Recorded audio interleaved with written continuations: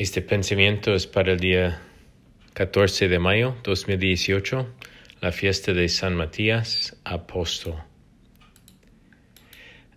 La primera lectura viene de los Hechos de los Apóstoles, capítulo 1, versículos 15 a 26. El 14 de mayo, cada año, la Iglesia honra a San Matías, el apóstol número 13, que reemplazó a Judas, quien presidía sobre esta reunión de cerca de 120 personas. Era San Pedro, sobre quien Jesús había construido su iglesia. Esto muestra que Pedro tomó el liderazgo desde el principio y fue el primer papa, que viene de la palabra latina papa o padre de la iglesia. Pedro les recordó a los reunidos que había sido profetizado en el Antiguo Testamento que alguien traicionaría al Señor y su tierra sería desolada. Y sabemos que era Judas.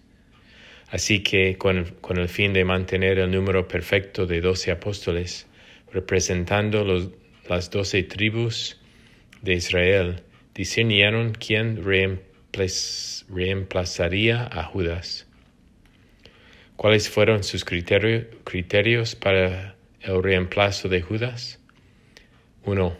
Tenía que ser un hombre que estaba con ellos desde el bautismo de San Juan Bautista hasta el Señor ascendió al cielo. 2. Tenía que ser un testigo de la resurrección de Jesús. Y 3. Tenía que ser elegido por el Espíritu Santo. Así que propusieron a 2 hombres que encajaban en esta descripción, Barsabás y Matías. Oraron para que Dios les mostrara quién debería reemplazar a Judas y luego echaron a suerte a los 2 hombres. Matías fue elegido y se convirtió en uno de los 12 apóstoles. Luego Matías continuó la misión dada a los 12, de bautizar y hacer discípulos de todas las naciones.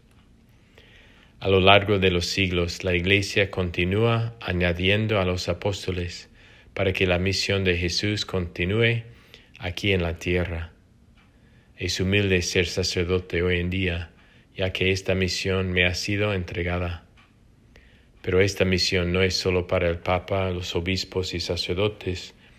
Todos nosotros estamos llamados a ser un discípulo, uno que sigue, y un apóstol, uno que es enviado. Estamos llamados a continuar la misión de Cristo en la tierra. Puede que no hayamos presenciado el bautismo de Juan o escuchado la enseñanza de primera mano de Jesús o visto su resurrección. Sin embargo, hemos leído acerca de estos eventos en la Escritura y el Espíritu Santo nos guía desde el interior de nuestros corazones.